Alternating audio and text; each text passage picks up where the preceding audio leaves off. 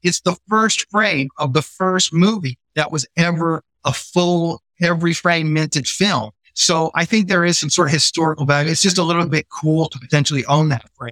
Welcome to FinTech Confidential, bringing you the people, tech, and companies that change how you pay and get paid. Hey, Ted Huff here from FinTech Confidential. Are you struggling with payment technologies and feeling left behind in the digital commerce revolution?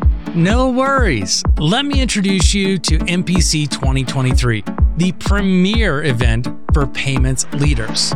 This is your chance to shake hands and rub shoulders with the world's top experts in payments, loyalty, blockchain, digital currencies, cybersecurity, consumer privacy, and other emerging fintech solutions, connecting you directly with the future of commerce.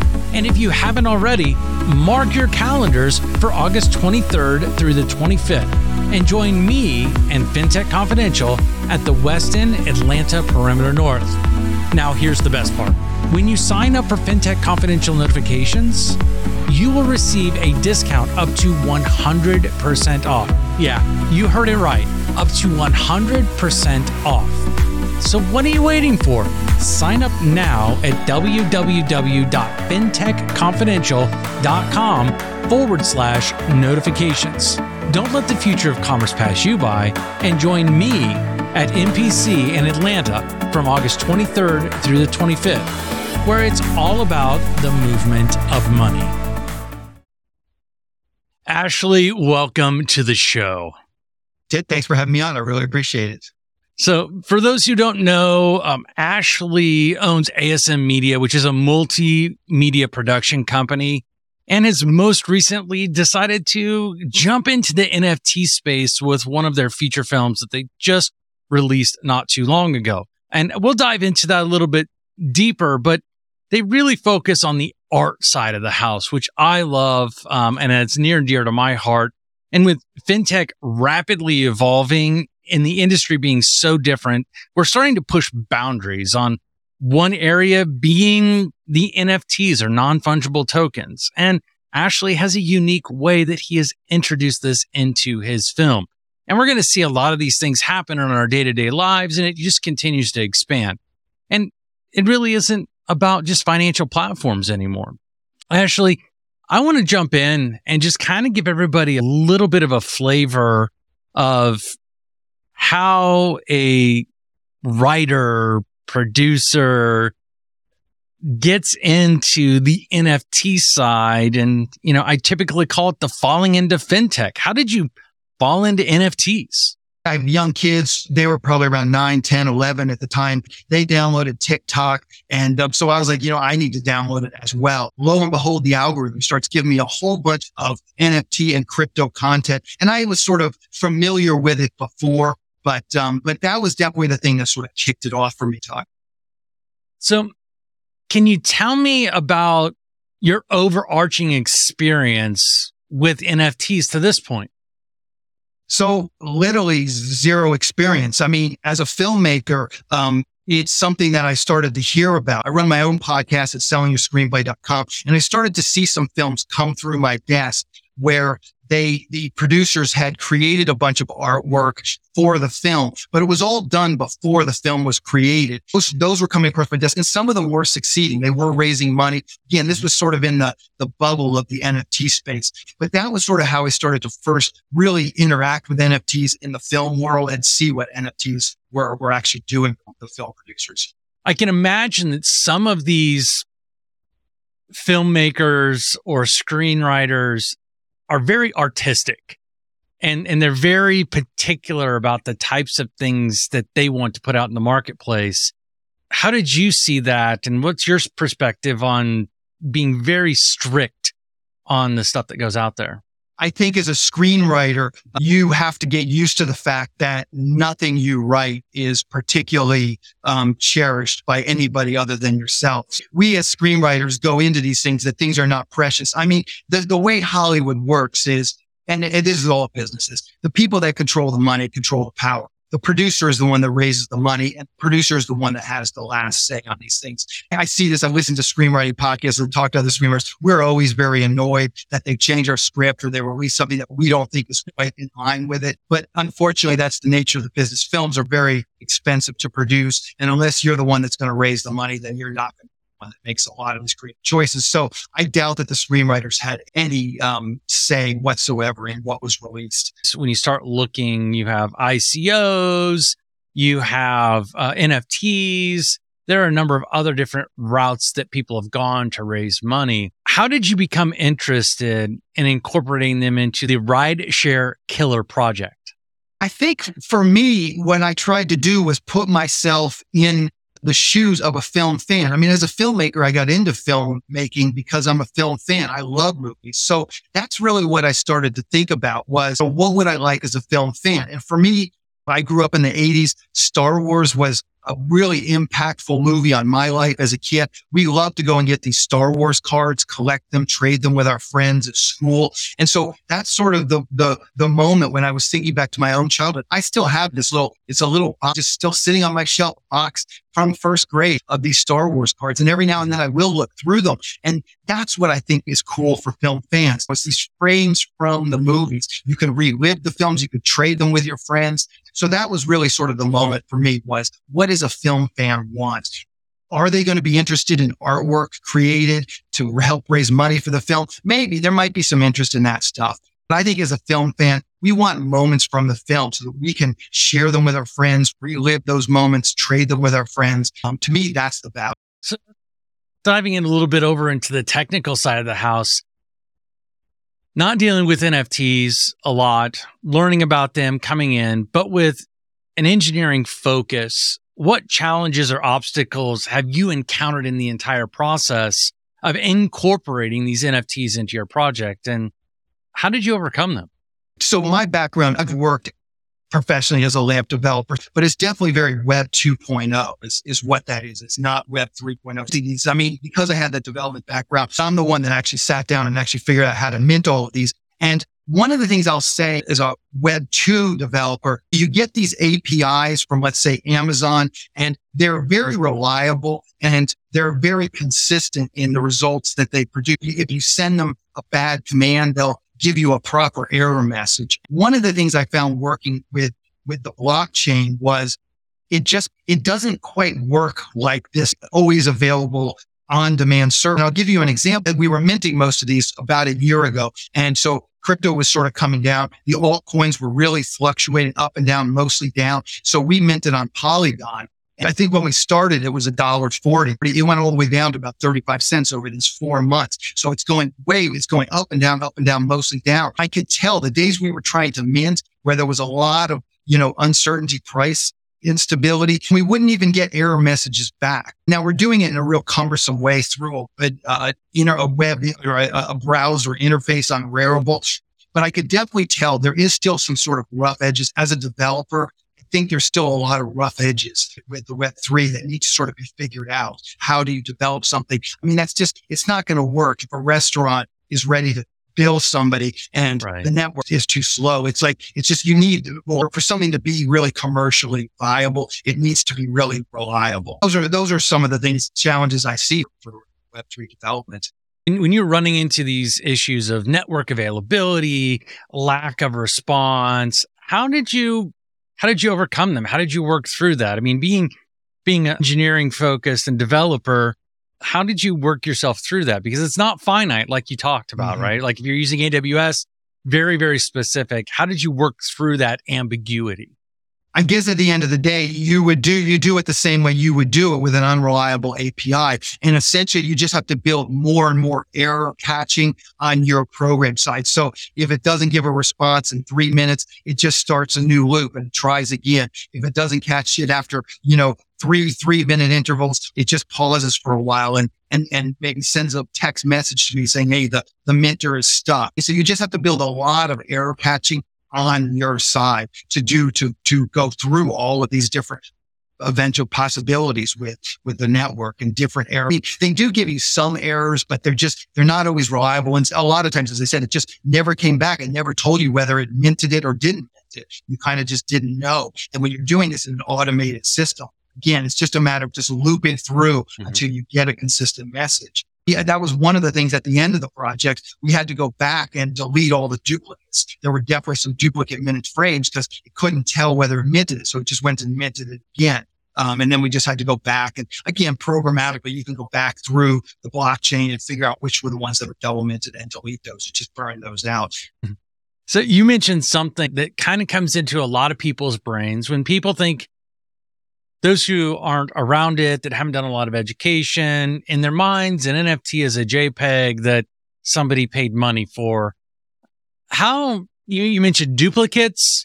How do you ensure the authenticity and the uniqueness of each of your NFTs? I think you can just go on Polyscan and you can start to dig into the actual blockchain and you can see.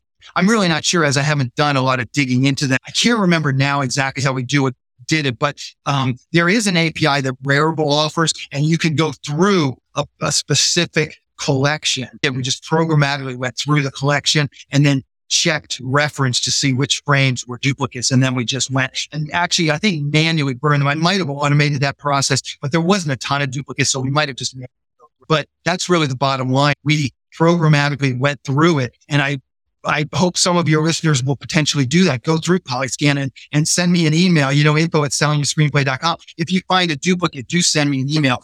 It's quite possible that we might miss one or two duplicates here. I don't think so, because as I said, it was done programmatically. And the API from Rarible, it is an API and it is fairly robust and reliable. And so you can go in and this, because you're not actually interacting with you're not minting through this API. You're just scanning, you're just viewing the actual blockchain, this API. Can I say that as 100%? I swear on my life that there's none that have been minted twice. But to be perfectly honest with you, I sort of thought if there's one or two or three frames that got minted twice and they're out there for sale, that's kind of like the secret, it's like a little secret Easter egg for somebody to go and collect. They have the only 3 frames that got minted twice. It seems to be different, and because I haven't seen this happen a lot, in NFT projects, is that you have a feature-length film that every single frame has been minted as an NFT.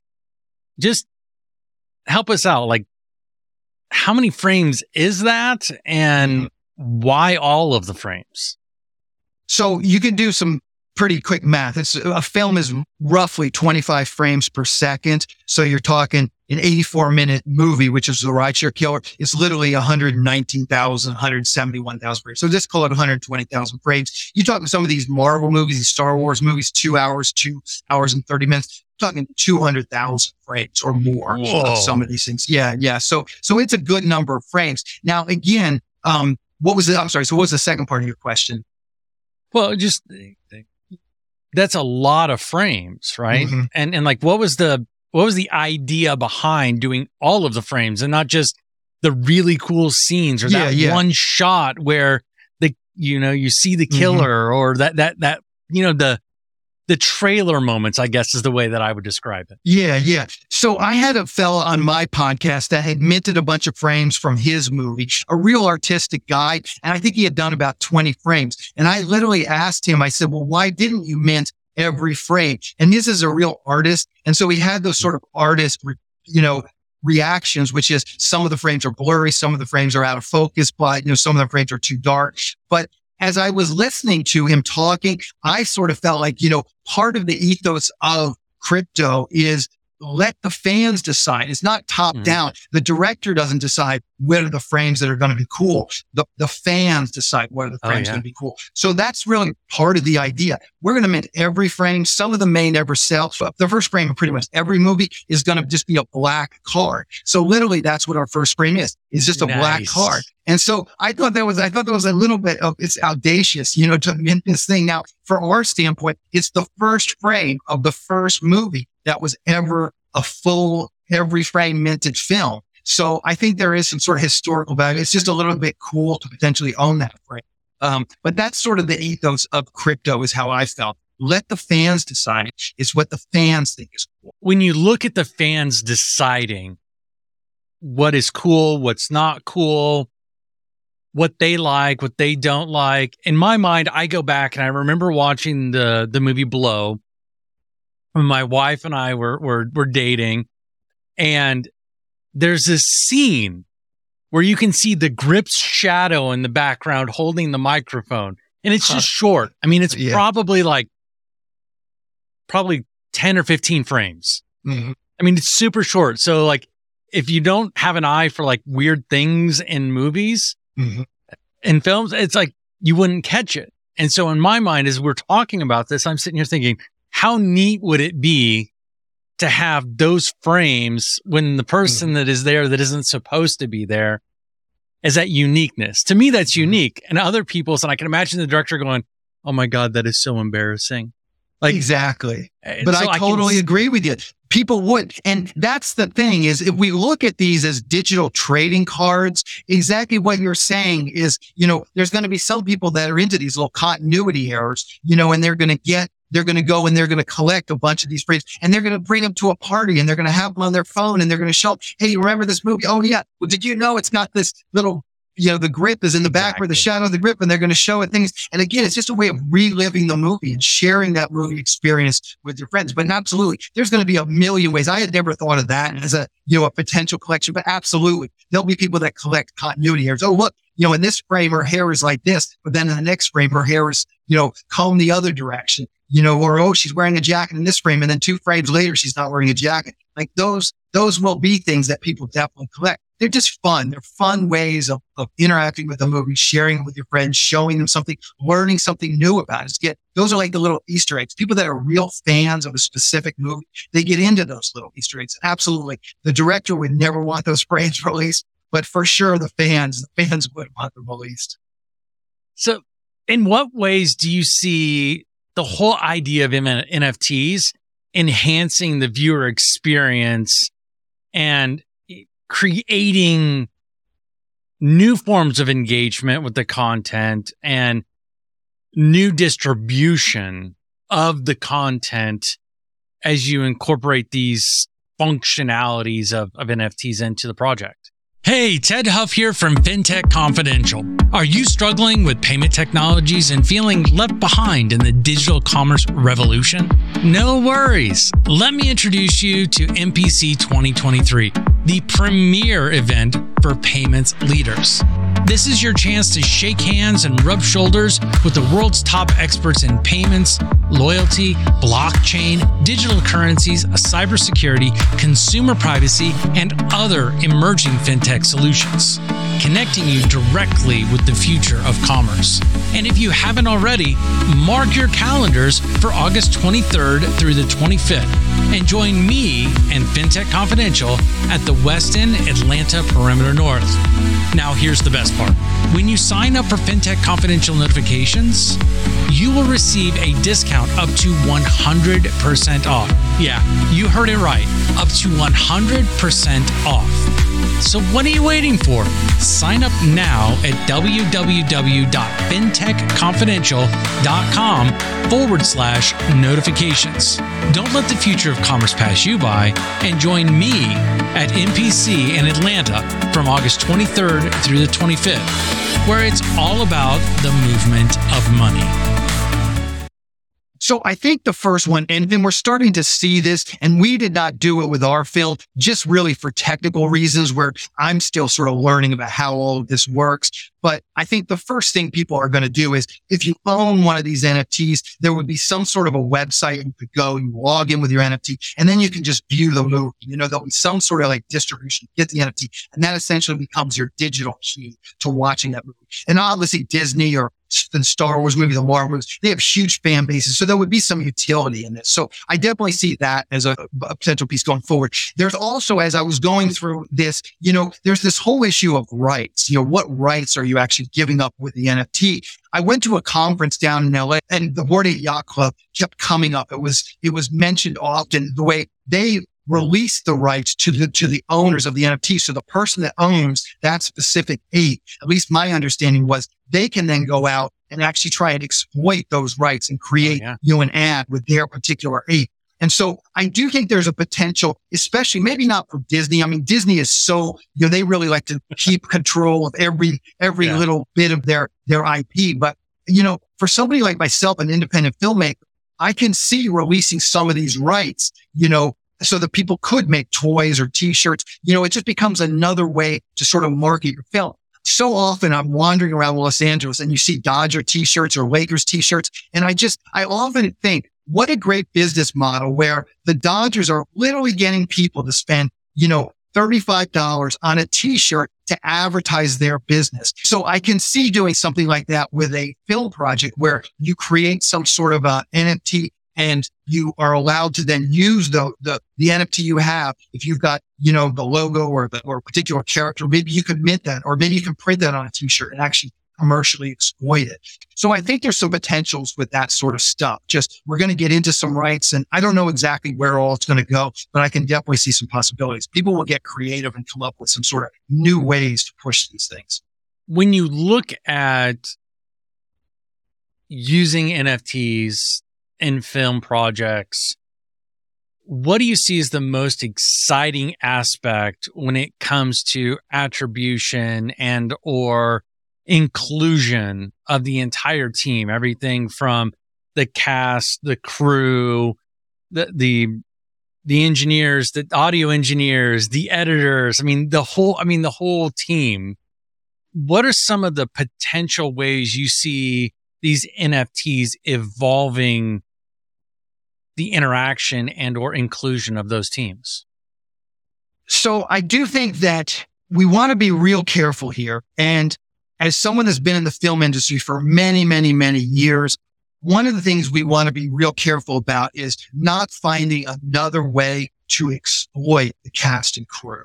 And what I have seen feels like the other side, the exploitation side so far. And I'm not saying you couldn't come up with some very good ways of using things, but I'll give you an example. Over the last year, I've heard of some DAOs, some filmmaking DAOs. And there was a guy on TikTok pushing this one. And it goes to some of what you're saying, this idea of it being inclusive and giving more money to the cast and crew. Why does Tom Cruise get, $40 million and his makeup artist only gets $400 a day? Like, why is there that disparity? And the fact of the matter is there are some real reasons why there is that disparity. And the people that go into the film business, for the most part, they accept that hierarchy. And not only accept it, they kind of relish it. They like being close to fame and fortune. And they hope that one day they're the ones on the receiving end of all of that adulation. So I don't think that you're really solving a problem by creating a film DAO that is potentially going to give more money to the crew. I saw some of these DAOs coming up, and the way it felt to me was, because, let's be honest, these NFTs are not going to, for most independent films, these NFTs are not going to be worth any money. So I can see this happening, but I would hate for producers to go out to their cast and crew. Oh, look, this Marvel movie just sold these NFTs for $1,000 each. We're going to print NFTs, and I'm going to give you, 100 of these NFTs. So you're going to make like $50,000, but you're not going to get any upfront pay. And then they make the movie, they work for no upfront pay. They go to sell these NFTs, and there's no market. And so I just, again, as someone who's worked in independent film, mostly on the low end of the filmmaking business, we want to be real careful that this doesn't become just another way to offer deferred pay. And when you say deferred pay in the film business, that basically means you're never getting paid. We just got to be really careful with how we offer these things. And cast and crew need to be really have their eyes wide open when a producer comes and offers them NFTs. I can tell you too, I went out to my cast and crew, and for the most part, I had one guy. I mean, the number of people that work on a film like this, you're probably talking, 50 people, 60 people. Mm-hmm. And I only had one person out of those 60 people that actually wanted the NFTs. I was willing to give them, I'm happy to give NFTs to the cast and crew, but only one person actually wanted them. So again, I think I could see it being useful, and I can see someone trying to create it now for the cast and crew. And if they're ethical and it could potentially work, but, just be real careful if you're on the receipt. Yeah. And I guess I'm looking at it from more of the perspective of the capabilities of of the blockchain that are tied into these NFTs and all the different things you could do, and maybe going a little bit beyond NFTs. And I typically do this a lot. So if I look at the NFTs, I see the NFTs being a subset of the bigger project. And if you were to have the entire film on chain, and then you have a smart contract that is aligned with that film that then ties to the NFTs that have their own smart contracts, and kind of looking to the waterfall, similar. I mean, not getting outside of the hierarchy that you were talking about, but leveraging the technology to give an immutable acknowledgement and or financial waterfall throughout the whole team. The Rideshare Killer may continue to be just a cult classic that, there's a handful of people that, and I shouldn't say handful, but there's comparatively to a Marvel movie, I guess it would be a handful, right? Mm-hmm. That are just diehard lovers of the movie. And then 10 years from now, it becomes one of those things that gets played like Rocky Horror Picture Show. And so now there's this whole thing that goes along with it.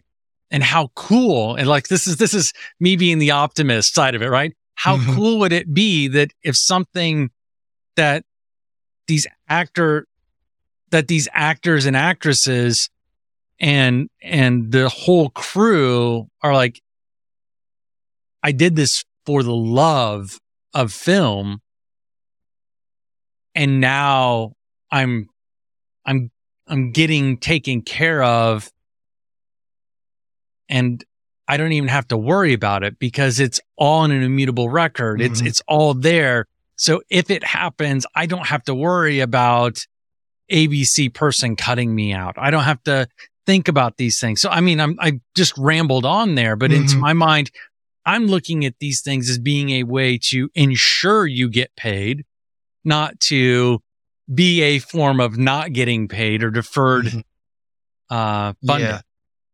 And again, I want to just emphasize the fact that the problem with what you're proposing is that everybody in the film business is an optimist. We're all dreamers. That's why we got into the film business. So the problem is, I feel like people just, the producers will have a few shining examples that they will point to. And what it will actually do is it will make people think, oh, I got to take this deferred pay in case this is the next, big thing. And so they'll take less than they would normally take. And the reality is, like the Rideshare Killer, I'm not exaggerating here. There's probably at this point thousands of movies per year that are at the level of the Rideshare Killer. Most of them go absolutely nowhere. So I just feel like as dreamers, people will put too much emphasis in the potential of this thing as opposed to the reality that you really should take the money up front so you can buy, your lunch. But to your point, I don't disagree with you, is that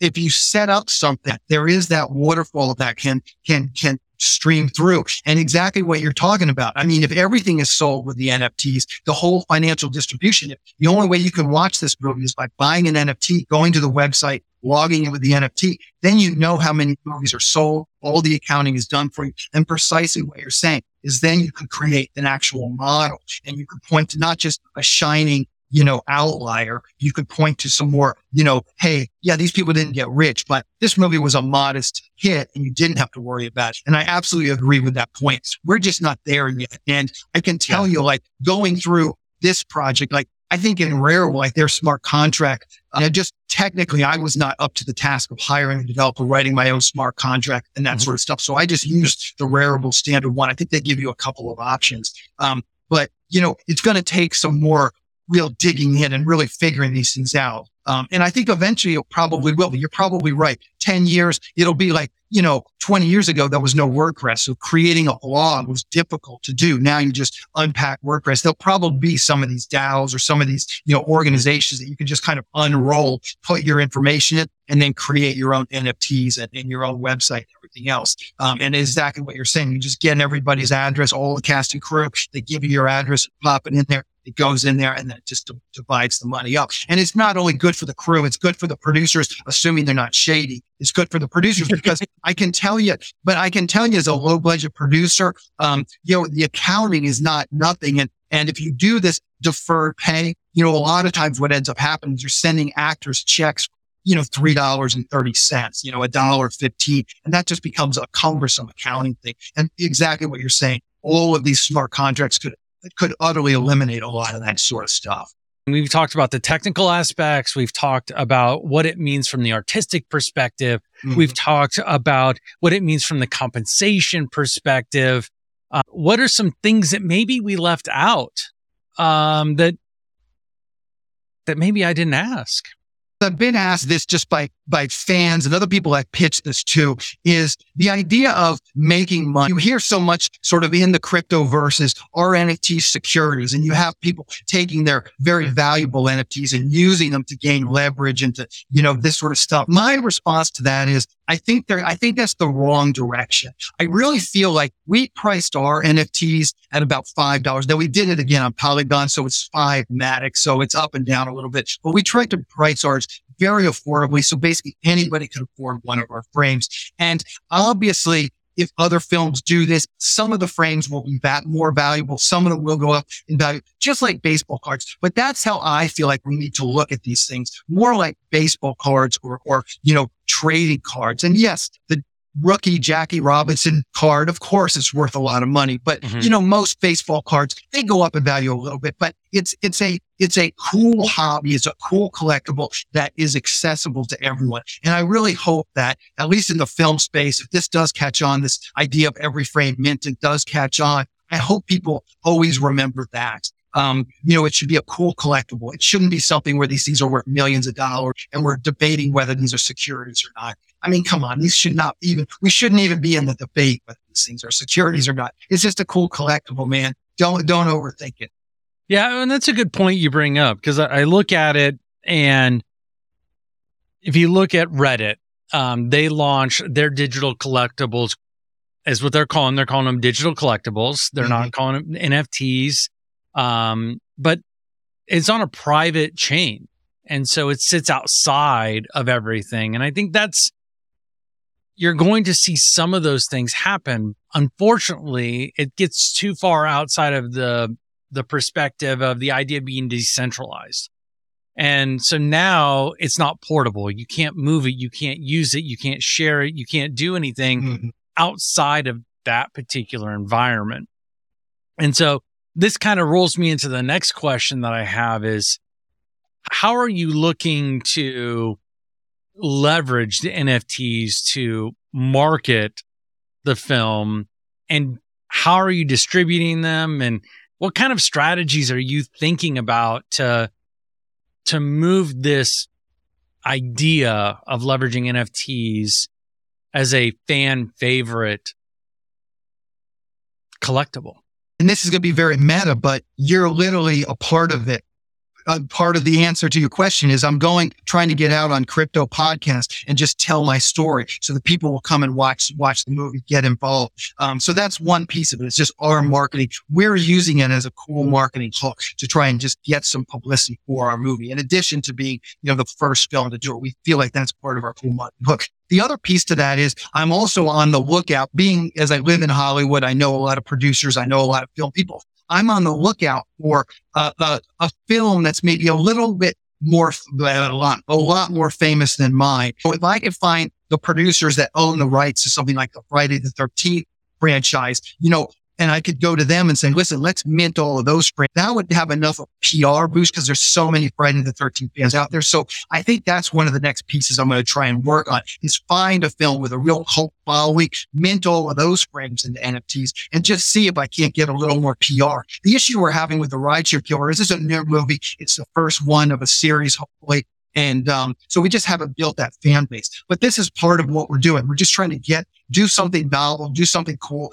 do something that people will talk about so that then people can go to Tubi TV and just watch our movie for free. You have to watch ads, but it is available for free on Tubi TV for anyone to check out. And so this is sort of part of it. It's all sort of circular just to drive people back to the movie and create a cool thing that people can talk about. If the audience goes and watches Rideshare Killer, and I'm going to drop all the links, everything in here. So if you want to know more about Ashley, if you want to know more about the film, you want to know more about these projects, we're going to have all the links down in the description and show notes. So don't worry, we'll be able to get you guys there. But, they're watching the movie and they want to buy an NFT, or they want to participate and have a piece of this history, because this really is a piece of history.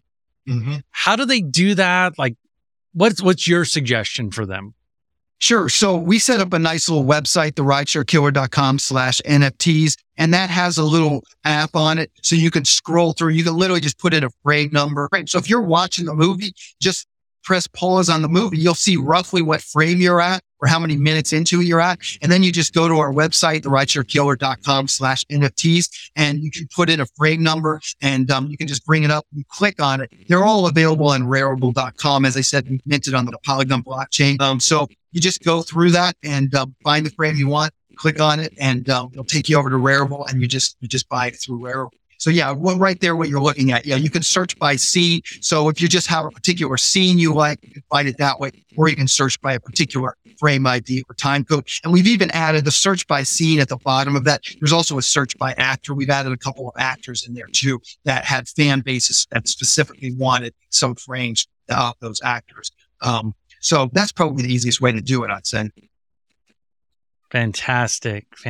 Well, I appreciate, Ashley, you coming on. Is there any last sharing thoughts that you want to have for the audience? Yeah. So, I offer this to anybody listening. If you want a free frame from the movie, again, just go to that website, theridesharekiller.com/NFTs, and then we're happy to give out, let's say, the first 100 people that sign up for a frame. We'll give them the frame. And I think you mentioned you were going to create some sort of a sign up list, but we just need Polygon address and what frame you want. You can use that little tool on our website. All right. So we'll go ahead and we're actually going to create a way for you to tell us what frame, for you to share your address so that we can go ahead and get those over.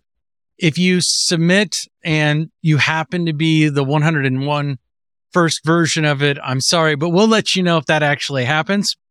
And thanks again, Ashley. I appreciate all the time and diving into this with us today. Ted, I really appreciate it as well. Thank you for having me on and just being willing to listen to my story. I know it's a sort of a crazy project, and we're definitely trying to get word out there. So it's very much appreciated. I'm really liking to seeing how the financial technology space and other industries are starting to cross each other. And I saw this as being a really good way to share that with the audience.